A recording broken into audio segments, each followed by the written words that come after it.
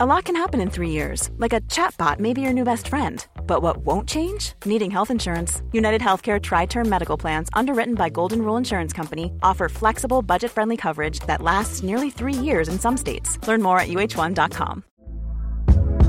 Hey there, it's Michelle Norris. I'm host of a podcast called Your Mama's Kitchen. When I travel, I'm usually looking for a way to find a taste of home when I'm not at home. And one of the things I love to do when I am at home is entertain. And Airbnb allows me to do that. When I was in California recently, I rented a house that had a great kitchen. And when we were sitting around the table, we're all thinking, we're in someone else's house. Someone could be in all of our homes as well. If you have a home, but you're not always at home, you have an Airbnb. Your home might be worth more than you think. Find out how much at airbnb.com/host.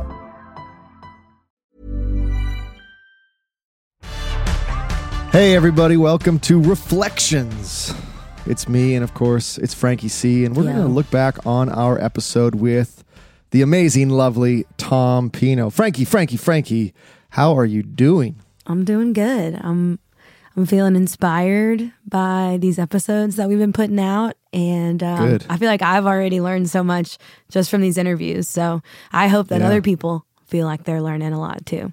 And you know, this one is a fun one just because you and me and Tom are all buddies and we all work together.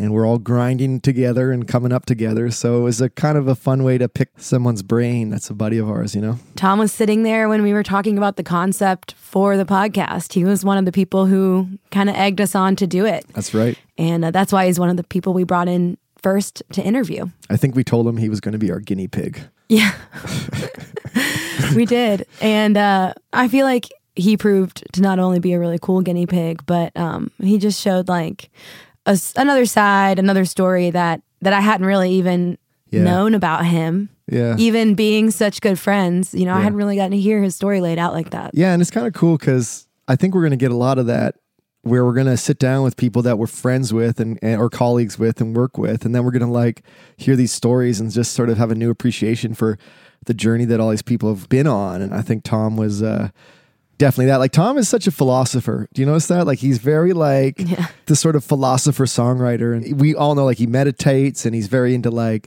mindfulness and all that stuff that is really interesting about him. And he's very like aware of emotions and he's very sensitive to energy and all of these things. So, you know, I've gotten to know that from him just working with him for so much. And then to finally sort of hear him lay out his story, you can see in his story the moments that pushed him further and further into that sort of more meditative, philosophical kind of mindset. Yeah. And I feel like it's a mindset that serves him so well in songwriting. Mm-hmm. Just being able to reflect and meditate like that. Like, I think he like meditates like 10 minutes before every session just to like reset his brain.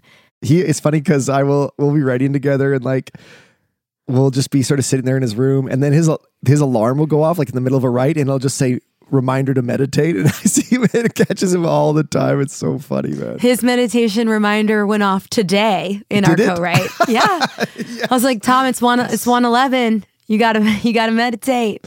Oh man, that's so funny. Tom just stops the write. That'd be so funny. He's like, "Hey guys, I know we're like really grooving right now, but I need to just 10 minutes here. Everyone, just be quiet." That'd be so funny. For the record, everyone, he doesn't do that. That's not something he does. But no, he kept the ball rolling. But I knew what the alarm was for. What were you guys writing for today? We were writing a song for TV and film, just like a fun travel adventure kind of situation. I'm sure I know the answer to this, but I assume it was a good vibe in the room. Always. Yeah. Tom just brings like this different element to melodies that I could not come up with myself if I tried all day long. I actually really love bringing him in for country rights. We've had a couple cuts together now, and it's because like I'm just like, do your thing, Tom.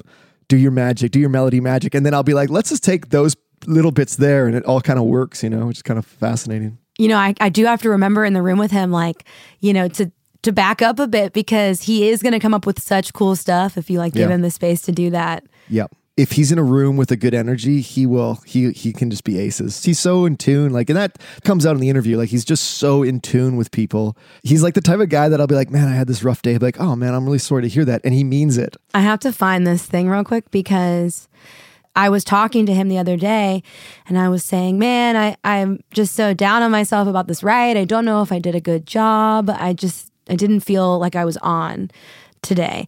And he sent me this checklist that was like, well, did you do these things?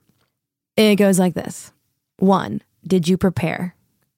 2, were you on time? 3, were you respectful?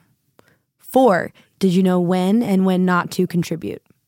And 5, did you do the best you can?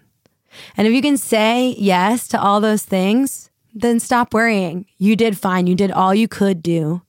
Even if the song turned out bad or you just feel like you barely said anything, if you meet those requirements and you tried and did your best, then there's nothing else you can do. That's phenomenal. That's a great checklist. What a nice, that just goes, this guy is funny because one of the things that I loved about the interview was getting to hear him talk about his like journey from like playing music in New York to being like a professional non-musician. So like just, doing the ground 9 to 5, like making money and living in, the business world. And then discovering that he was unhappy and he's like making a good living and he has a nice place and he's in LA and it sounds like heaven, doesn't it? And then like the whole time he's sitting there going, something's missing. And that story about his life coach basically being like, look, I don't want to like oversimplify this, but it seems like it's music, man. And Tom then makes the plunge and, and as we all know, we all go back into poverty because we all had music. So and now you're broke. And hey, you might not be broke forever, Yeah, I hope not. I think that people think there's like, it's black and white with music. You're either a starving artist or you have succeeded to the extent of Taylor Swift or some huge pop star. And there's like tons of ways to make a living full-time in music in that middle ground. So I think it can be daunting from the outside looking in. Like, I have to succeed. I have to hit these milestones for this to be worthwhile.